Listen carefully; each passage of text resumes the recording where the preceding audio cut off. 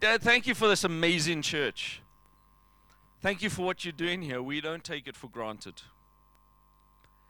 Father, I'm asking that as we sang, Holy Spirit, come, fill this place. Let your presence come and flood every one of our hearts right now. We want to think like heaven. We want to love like heaven. We want to live like heaven. We want to look like heaven. And I'm asking, my Lord and my God, that today you would cause blinds to be removed from our eyes.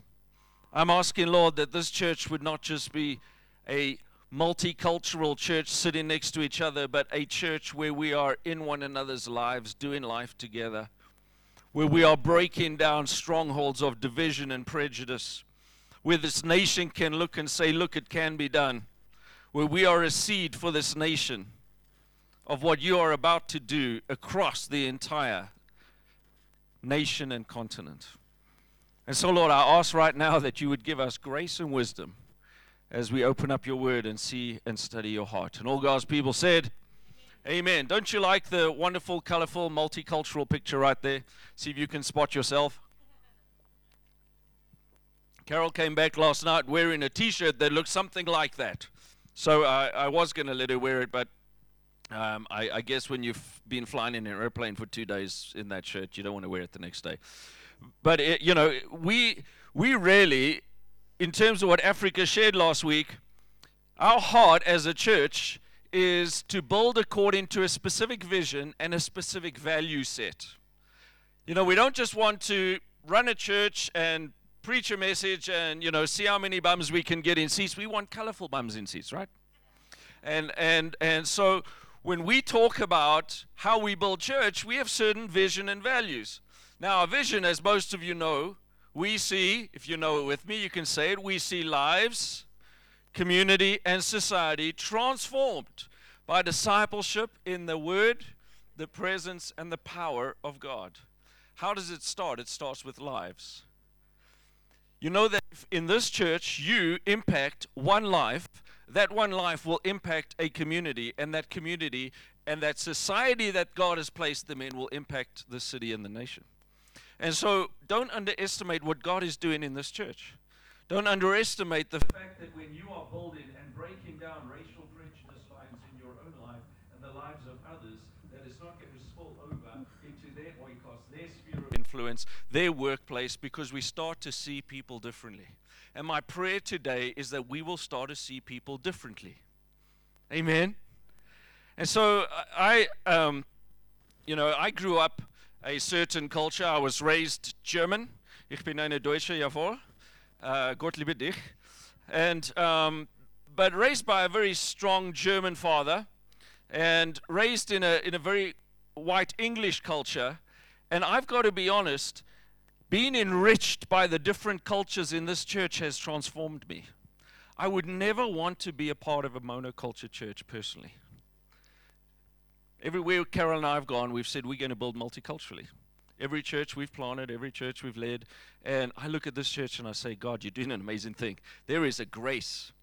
And so when we talk about our vision statement, we want to impact lives, communities, and societies that look different to us. And when we talk about our values, one of our values is that we build multicultural churches. And we value that deeply, which means we work strategically towards that. Doesn't just happen. Have you noticed that if churches just do what comes naturally, you may probably end up with one culture in your church? My heart is that every one of you sitting here today is going to truly experience a breakthrough and God impacting our lives to see things we haven't seen before in terms of how he sees others. If you have your Bibles with you, you can turn over to Revelation. One of the things as you turn in there that Africa shared last week is there's a difference between a multiracial church and a multicultural church. Multiracial, he described as people of different races like sitting on a bus together. And yet multicultural means we're doing life together. We are allowing our cultures to enrich one another, and we are being more sensitive to one another's cultures so that we can truly build meaningful relationships. In Revelation 7 verse 9, if you have that in your Bible, I'm in Revelation 7, and I'm in verse 9. Isn't that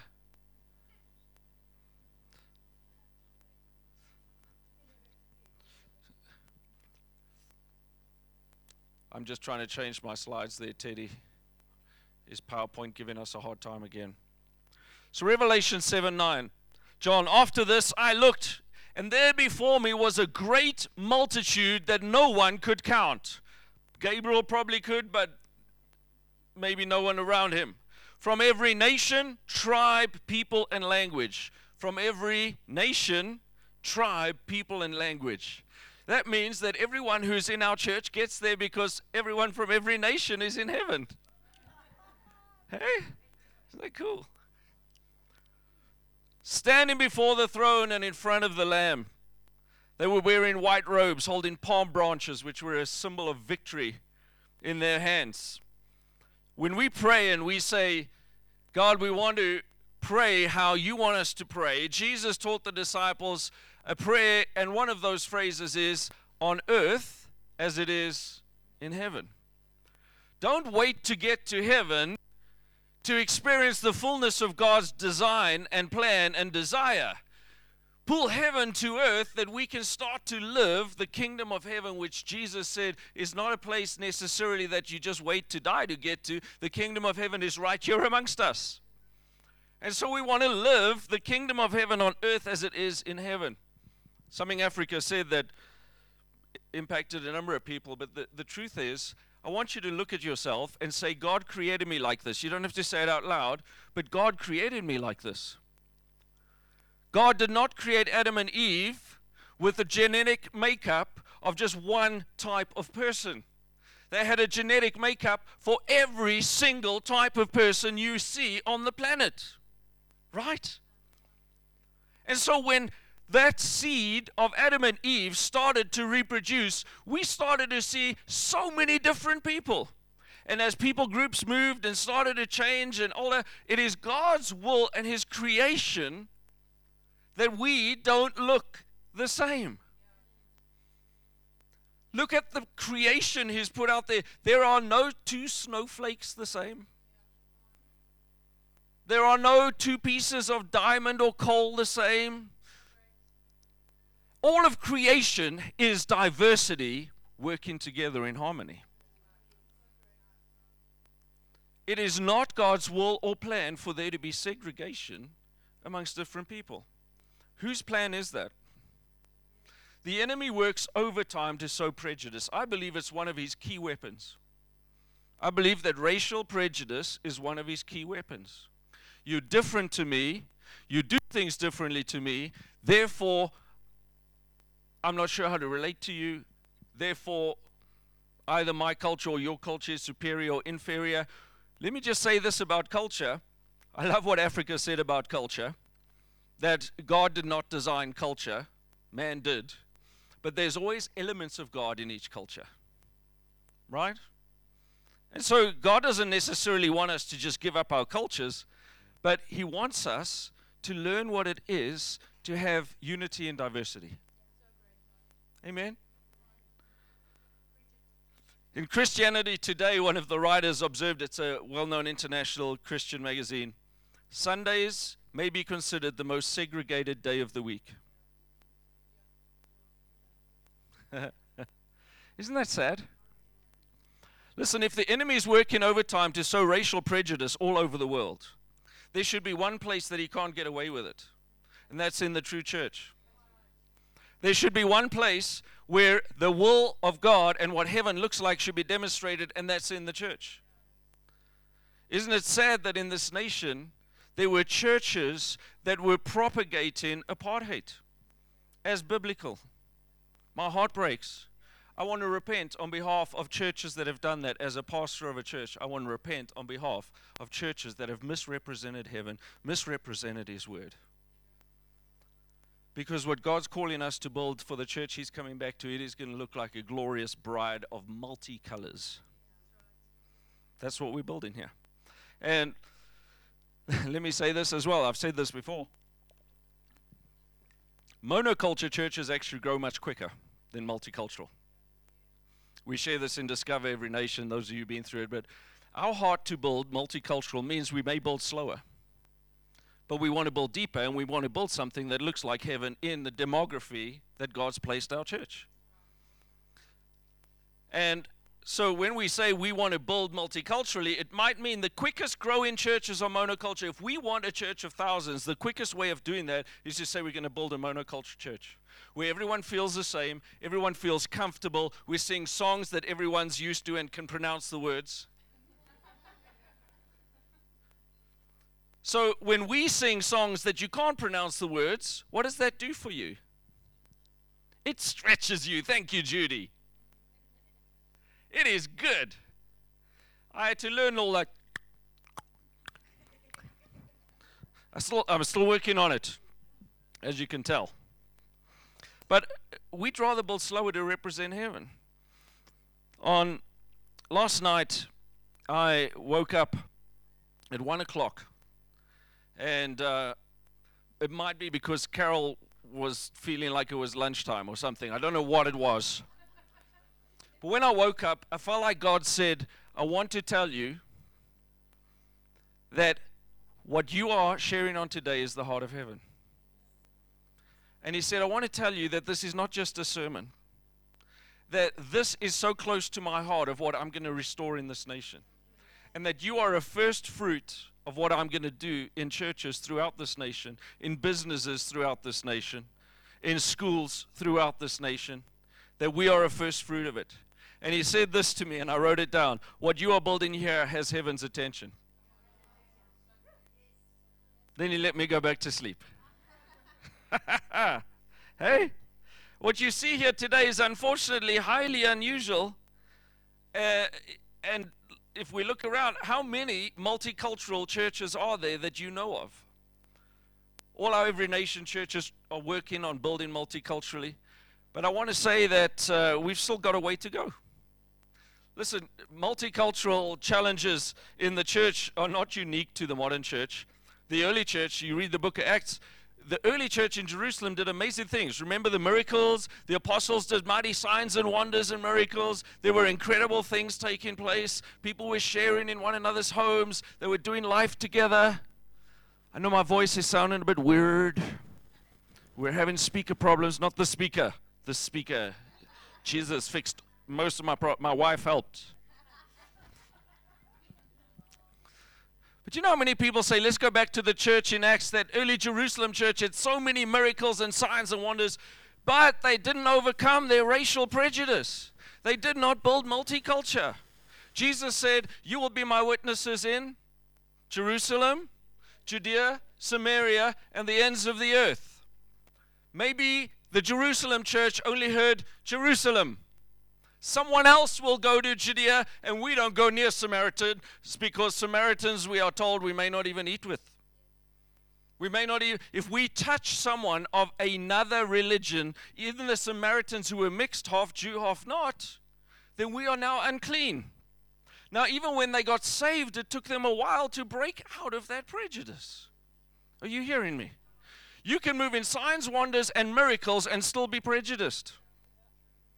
You can have a church that looks glorious and God's there and He's doing amazing things because He will always take advantage of every opportunity. But my friends, I believe that there's an aspect missing when we're not having the multicultural expression. And we're not reaching the Judea, Samaria, and ends of the earth. Amen. I mean, there were complaints that the Hebrew widows were being looked after better than the non-Hebrew widows. And it caused a ruckus in the church. Then later, when God wants to break them out of, go get to the Gentiles, He has to send Peter a trance vision that comes down from heaven with a sheet that's full of prawns, crabs, bacon, lobster. Peter, do not call unclean what I've called clean. We declare that over our bacon every Saturday morning. And then only after 3 times does he get told, go with these men. He goes to the Gentiles. He sees God do a miracle in the Gentiles. He comes back to Jerusalem. What do the Jews do when they get back to Peter? They are upset and say, what is this we hear that you went and hung out with the Gentiles? Friends, let me ask you this. You've grown up in a country that's been incredibly segregated, We've grown up in cultures where it's been reinforced just because of where we're at. Just because you're born again and going to church does not mean that you have let go of all the issues around race and prejudice in your heart. I was building multicultural churches and still had so many blind spots. And God had to point out, do you know what, Andrew? You think that you're superior because of this and this. It's like, wow, God, I didn't even see that. Whether you feel superior, inferior, no matter what's been said to you, let me say to you this morning that if you ask God to remove the blinders and see as He sees, He will do it. Because that's His desire. The first multicultural church was not Jerusalem. God had to send an incredible persecution to get them to go to the nations. The first multicultural church was in Antioch. And Antioch became actually the model church that we refer back to for the rest of the New Testament. Antioch raised people like Barnabas, who went and found someone like Saul, who'd had an encounter with God. And Saul becomes Paul, the greatest apostle of all. Why?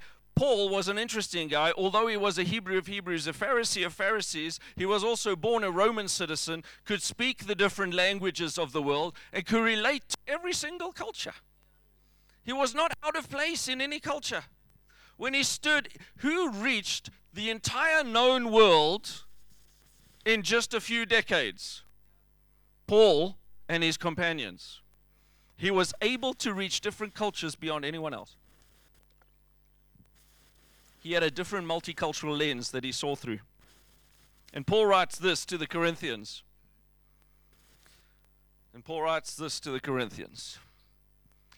From now on, therefore, we regard no one according to the flesh, even though we once regarded Christ according to the flesh.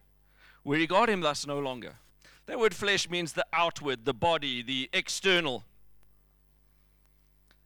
And when he talks about relating to people after the flesh, it means the moment I see you, I've already got some prejudgments about who you are and what you are. I want you to just look at someone of a different culture today, different skin color, whatever it might be. If you bump into that person in the grocery store, what is the first thought you have? How do you see them? Not at church. Not at church. At church, we're all brothers and sisters. How do you see people after the flesh? Lord Jesus, I ask right now that you'd give us the grace to no longer see people after the flesh, but to see them as you see them. And Paul goes on after that and he says this, therefore, if anyone is in Christ, he is a new creation. The old has passed away. Your prejudice should pass away. Those mindsets will pass away. Behold, the new has come. This is from God, who through Christ reconciled us to himself and gave us the ministry of reconciliation. Now, let me say, obviously, the reconciliation primarily is to reconcile men to God. But the cross is both ways. It is vertical and horizontal. Part of that reconciliation is, as we are reconciled to God, we must reconcile man to man, woman to woman, man to woman, man to child, woman to child. What am I missing? Child to man, child to woman. Even your pets. So where is your identity? If you're a new creation in Christ and you're not meant to be seen after the flesh, our identity must be in what Christ says I am. My identity must be in what Christ says you are. Amen? Not what your culture says you are, not what your clan says you are, not what the crowds say you are, not what my company says I am, not what my campus says I am, not what my class says I am. Not what my car says I am. Any other C's? Are you hearing what I'm saying? Friends, when God woke me up this morning, he said, I'm doing a new thing. I'm not just wanting to give you a vision to build a multicultural church. I'm going to change the hearts of every person in this church so that wherever you go, you will see people as Jesus sees them. Sure. You can give me a South African amen. Sure. So how do we learn to do this? Now that we share a little bit every now and then about multiculture, and certainly Heritage Day is coming up, and we'll enjoy that even more. But how do we do this? There are a number of tools that really help. Carol, who's been doing her master's and just done her final internship, what do you call it? Intensive in Chicago at Wheaton. I was going to wear my Wheaton shirt and just like do the Superman, but it had dog hair on it.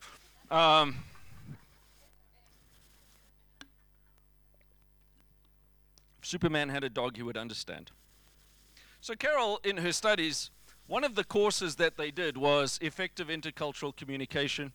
Dr. Scott Moreau even had a picture of Carol hugging Dr. Scott Moreau. Unfortunately, I didn't include that, darling. But Carol's just been flying for 24 hours and is jet lagged, so I'm going to do my best at sharing her stuff. I'm not the expert on this, but I want to say that in this particular course, Carol did a presentation at our chapel. All of our staff were there, our citywide chapel, where we have ethnic groups from all over Africa represented. And all of them were like blown away and said, this is so helpful. And one of the things that, there we go, one of the basic foundations of communicating and building across cultures is understanding that every culture has certain pillars around which we express ourselves and how we were raised to think, etc., communicate. And so those pillars, I'm not going to have time to talk about all of them today, but I want to just show them to you, and we may do some of them later.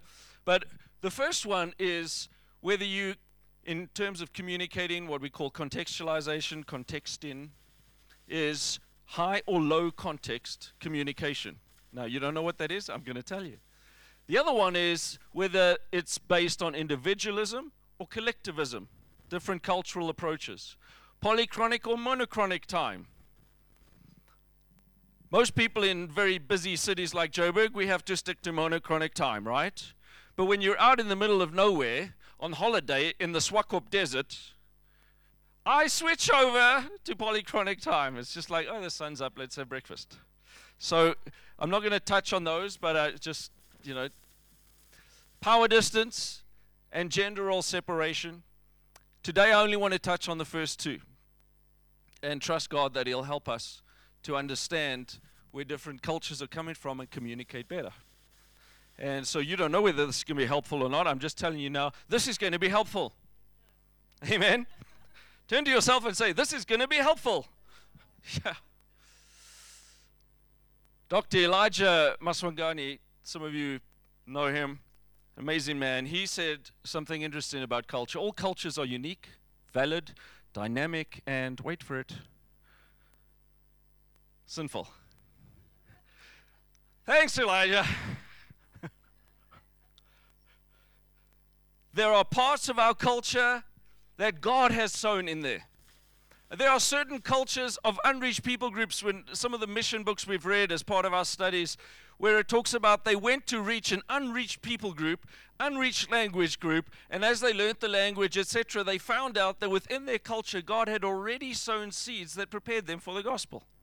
One particular group that was out in the middle of nowhere had always spoke about, they saw this, that they would teach about like banana leaves. They were packed together and they said there's going to be a man who's going to come with banana leaves. And those banana leaves are going to really just share the truths with us. And they were waiting for these banana leaves. When the preacher arrived, Alan's got a paper version Bible. When he arrived with his Bible, they went, it's the banana leaf man. God had already prepared them. There are aspects of culture that we need to learn from one another. That God has shown me so many sinful aspects of my culture, I just have to say. It's not that I'm perfect. It's not that I've got it all down. But I'm constantly seeing, you know what? I thought that was right just because that's how I was raised. So let me say this to you. What you were raised in, you will always think is right. Part of the book I'm busy writing, Winning the War Within, talks, we look at the fact that there are three major influences that dictate the way you think and behave. but one of the primary influences is my environment and my culture. And what they say is that the brain forms the deepest and strongest pathways based on what you were first taught on something. And that is one of the hardest things to break, because it's reinforced over and over and over. So you grew up in that. It was reinforced over and over. And so I've got this way of thinking that's so deeply entrenched that when I start to relate to others and I realize this is not appropriate for this kind of interaction, I have to make a choice. Because my first choice is always going to be, no, mine is right. In fact, one of the psychologists who was doing the teaching said, people will die for what they were first taught because it's so deeply entrenched. Even in church, what you were first taught about certain principles in church, you may have to let go of.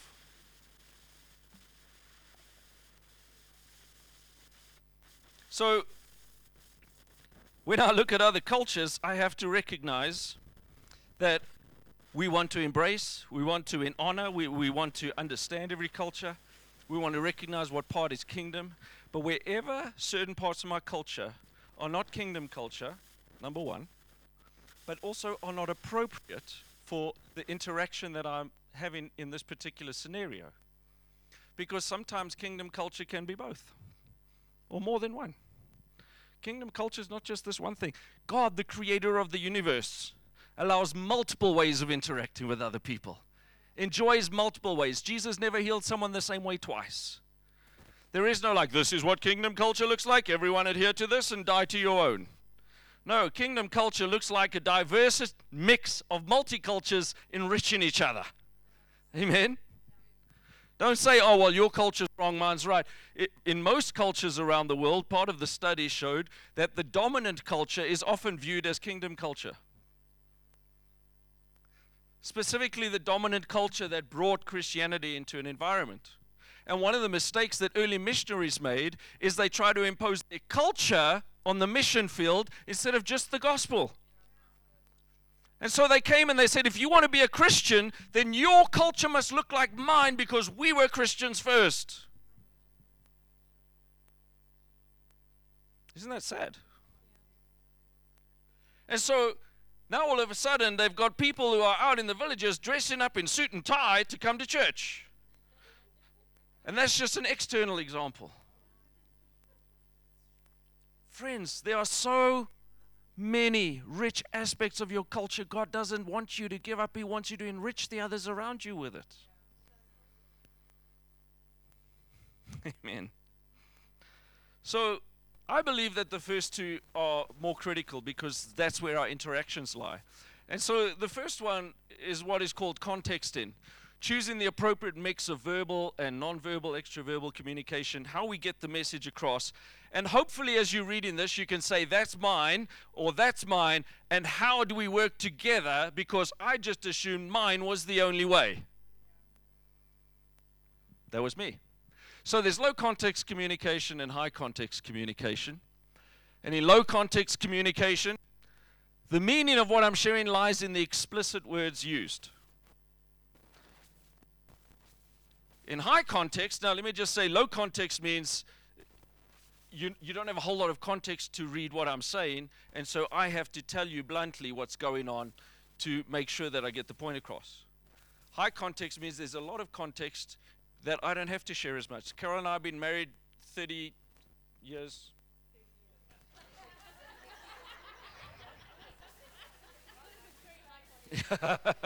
Sorry, I mean, my first wife, 30 years, my only wife. But we can now engage in high context communication because we have so much context that we've lived together for so long. Are you hearing the difference? Carol just raises an eyebrow and, you know.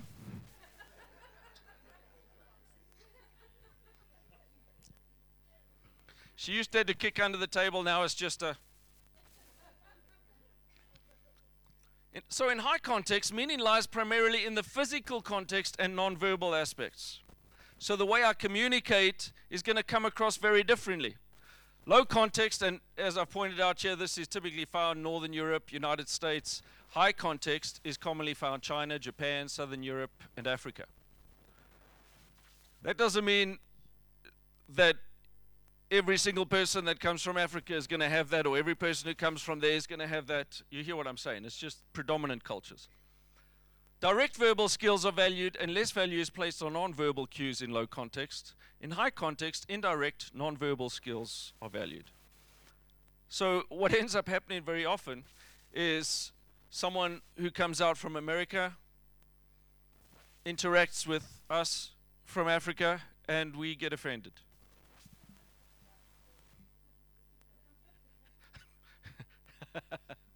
Right? Why? Because they're so blunt, and that's how their culture is. They're not trying to offend you, they're being themselves. Well, y'all, that jacket just doesn't suit you. Yeah, you need to get something different, man.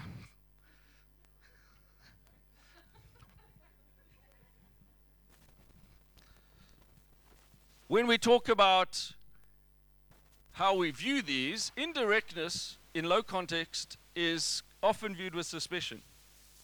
So people who are very direct, I tell you everything I think, everything I feel, I lay it out on the table. So you this, you that, this, we need to improve this, you need to do that, etc., etc., etc. And the other person is kind of taking it gently, easy, you know, the African way. And they're like, stop beating around the bush. You hear what I'm saying? It's not that one's right, one's wrong. It's different ways that we've grown up. And if we understand, it'll help you in the workplace, society, discipling different cultures. Because on the other side, direct verbal skills are often viewed with suspicion or considered insulting. Why are you being so direct with me? And so in a scenario where you have a boss of one culture and an employee of another culture, this gets very interesting.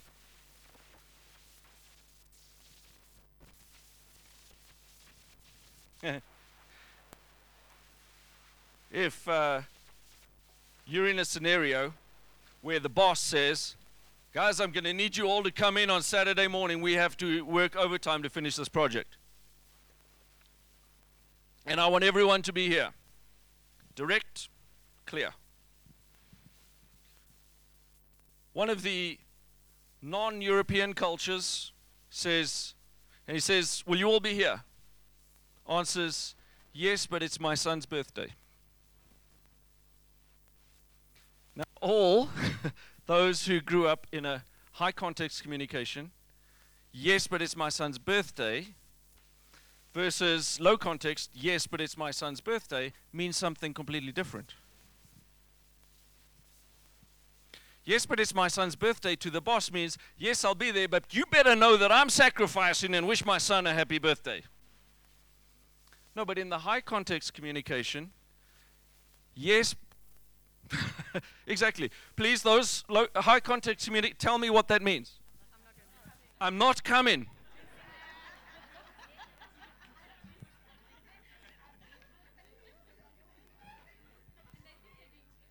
And in their culture, that's clear.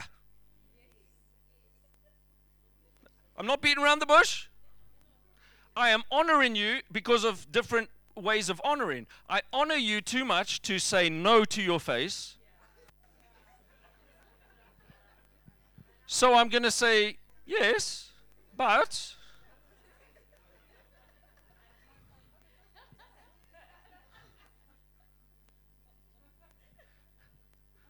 so, and then what is the boss on Saturday? Where's Joseph? He said he's going to be here. So on Monday, Joseph's hauled into the office. Where were you? I told you I wasn't going to be there.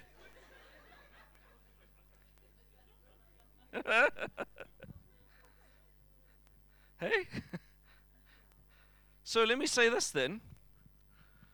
If you truly understand cross-cultural, intercultural communication, you as the boss also have a responsibility to understand what the other person is saying, and you as the employee or the other person need to help the other culture understand what you are saying. So when you are in a high context communication group, it's okay. But when you've got both of these together, let me tell you, the scenarios get very interesting, and there's room for offense because of misunderstanding. And it's not to say one is better than the other. The Bible has both of them in it. The Bible represents both. If I look at this in the Bible gives clear, low context communication. Instead, speak in the truth in love. We will in all things grow up into him who is the head, that is Christ. Simply let your yes be yes and your no, no. Anything beyond this comes from the evil one. I have heard people quote this in intercultural stuff. But you said. No, but you must understand what they heard yes. The rest of the culture heard but. No, it's my son's birthday. So, in other words, you have not really communicated cross-culturally until the other person has understood what you're saying.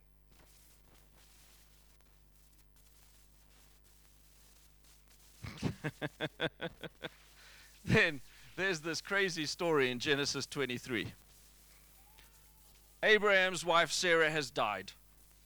He wants to bury her. He goes to the Hittites. He's living amongst them. And he goes to them and he says, listen, guys, I want to bury my wife. And they say to him, you can have anything you want here. So he says to this group, would you please entreat Ephron? Would you please speak to Ephron on my behalf and ask Ephron if he will let me have that cave, that's the one that I want, and tell him I will pay full price. Ephron is right there in front of him. He doesn't talk to Ephron. Would you please ask Ephron? Ephron stands up and says, no, don't pay. You will not pay. I give it to you freely. Don't pay. What did you just hear? Abraham's about to get a free cave to bury his wife. High context communication, that simply means out of respect. Abraham says, no, but I want to pay. Ephron replies, listen, the cave's worth 100 shekels, but what's that to you and me? I mean, that's got nothing to do with you and me. You just go bury your wife. What did you hear again? I'm getting a great deal. I'm getting a 100 shekel cave for nothing. But straight after Abraham pays him the 100 shekels, everyone's happy, goes home.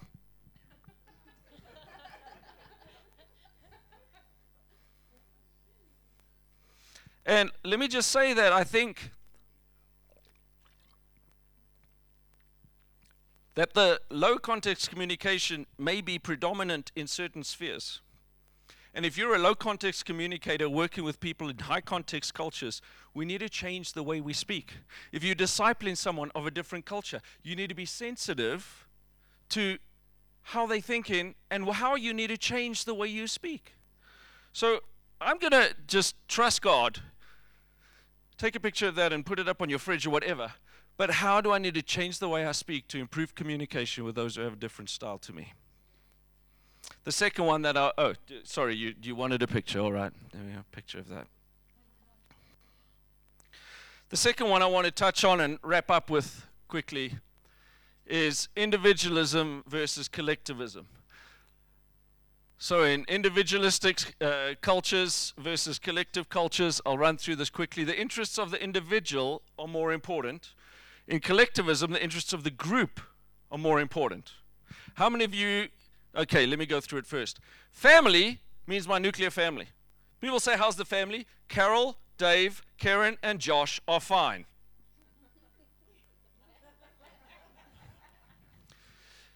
Collective culture, family means the extended family. Oh, he's my brother. Okay, he's my other brother.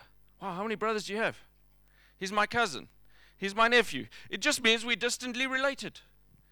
And I can tell you, having grown up in an individualism culture, I have been so enriched by the collectivism culture. I believe that we need to learn some things. In groups, in individualism, in groups are cultivated and chosen by preference. Loyalty will change to a new one if I want. Whereas in collectivism, you're born into an in-group and you're loyal to that group forever. Don't have to be biblically, but that's typically how it goes. Self-actualization is important in individualism, whereas obligation and duty are important in collectivism. In individualistic cultures, decision-making is up to me. It's my decision. In collective cultures, decisions are made by the group.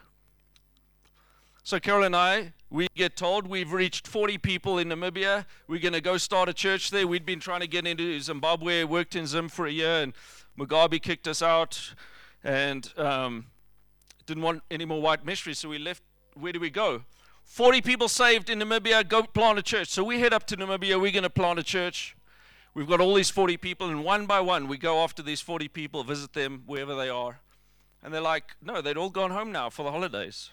They'd all gone back to their families.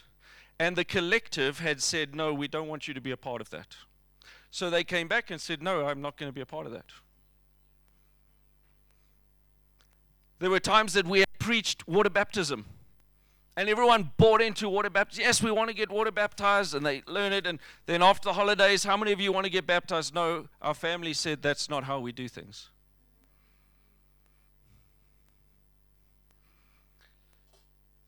But on the other hand, your children are raised in a community. You're not isolated, raising a child all on your own. Modern cities become individualism by nature. But I believe we need to work a little bit more towards being more collective. Those of you who are, how many of you come from an individualism culture? Individualistic, thank you. How many of you come from a collective culture? Okay, how many of you wouldn't raise your hand no matter what I said? You know, as a white person, I walk into an elevator. It is full of different cultures. Door closes behind me. What does the individualistic man do?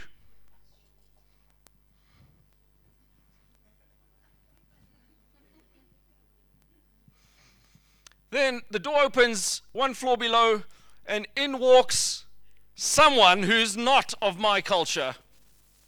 Eh, dumelang! Rigay! Ewanoro balahandle! Hey!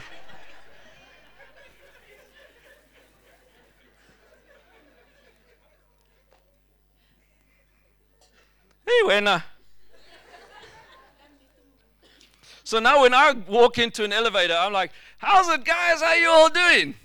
Hey, you know, especially, I'm trying to learn Zulu and other languages, but I mean, if you even just learn a greeting in another language, that helps. And so in these cultures, listen, in every culture, there's a mix of the two. Women tend to be more collective than men.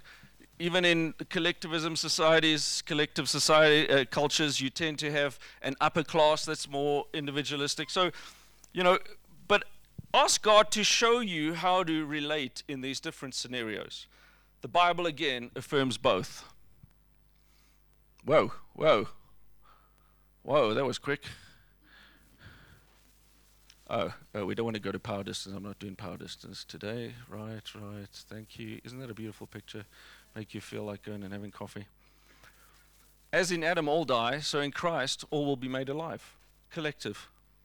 At that night the jailer took them, washed their wounds after Paul and Silas were in jail, and him and his whole family were baptized. How many times do you read in Scripture, him and his whole family? It was collective. Cornelius' house, the entire household got saved. The entire household got born again. And then, for the Son of Man is going to come in his Father's glory with his angels and reward each person according to what he has done. I cannot stand before God and say, well, the collective told me to do this. I'm going to be held accountable for my own actions. Each person responsible for their own decisions. Our decisions are affected by and affect the group, and the group and the individual are both important. You can't say one's right, one's wrong, and in some scenarios it needs to be more collective. When it's coffee time after church, it needs to be more collective. Connect group, more collective. I'm not in a connect group, I'm a private person. Let some of the other cultures enrich you and deprivatize you.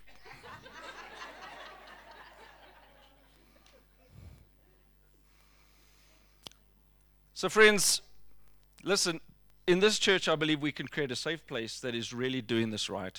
One of the best ways of overcoming racial prejudice is to do life with different cultures. Can do seminars, can do events, but the best way is to do life together. And I want to say that out there in society, there's still a lot of prejudice. There are still injustices, pain and offenses, anger, hatred. If you have been wronged deeply by a particular group, I'm going to encourage you to press into that particular group person in church. Find someone who represents those who wounded you. Build a relationship with someone and don't judge that grouping. Remember, Africa said this last week. I don't judge that group because someone from that group hurt me. I don't judge that group because someone from that group did that or is like that. People are unique individuals. Don't lump them all. You're just that culture. Every individual is going to have something to bring and express. And in the body is made up of different parts, right? How many of you are glad your body's not just made up of one part? Because God created us to look like that, to be a symphony. So many churches look like that. And I would much rather have the richness of every different instrument, bring in what they have, bring in your cultural elements, bring in your uniqueness into the mix, so that we've got a beautiful sound when we sing, a beautiful sound when we relate, a beautiful sound when we do connect groups across the city and they sing black, white, Indian, colored, Chinese, sitting at one table, praying and reading the Bible together, and everyone's looking and going, who are you people? That's why we don't meet in homes much. Get out there. Symphony, not a solo. The body, every single instrument represents a different aspect of that sound. Every single person represents a different aspect of God's heart. So friends, in closing, I am going to encourage you afterwards to do a coffee with someone of a different culture. Not just this Sunday. Whoa, I got bubbles.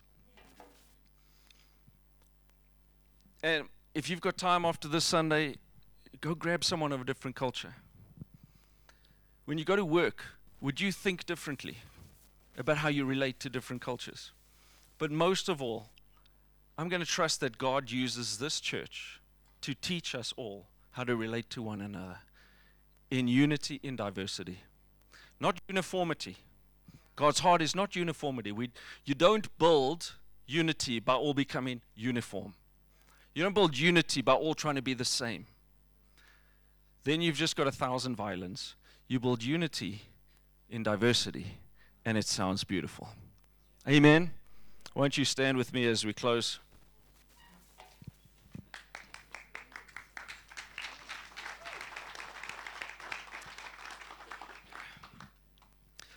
Thank you, Jesus, that this is your heart. And Lord, I bless this church. I thank you for the many relationships that are taking place cross-culturally in this church, in the lives represented here. We ask, my Lord and my God, firstly, would you all just stand in agreement with me? Lord Jesus, remove the blinds that I have. Remove the prejudices that I'm not even aware of. I'm in Christ. I'm a new creation. There is not one who's more superior. There's not one who's more inferior. There is just in Christ, we are all valued the same. And Lord, I pray that you would use us in this country, in this city, in this nation, in our communities, in our society, to speak a different language, to cross over the lines, and to be a prophetic witness that opens the doors and gives authority for you to do that every place that we go. And if you're here today and you're listening to this and you want to be a part of this great orchestra, but the only way to be a part of this kingdom culture is to become a part of his kingdom. Is to say, Jesus, you died for this. Lord Jesus, I choose to give my life to you, to live for you for the rest of my days.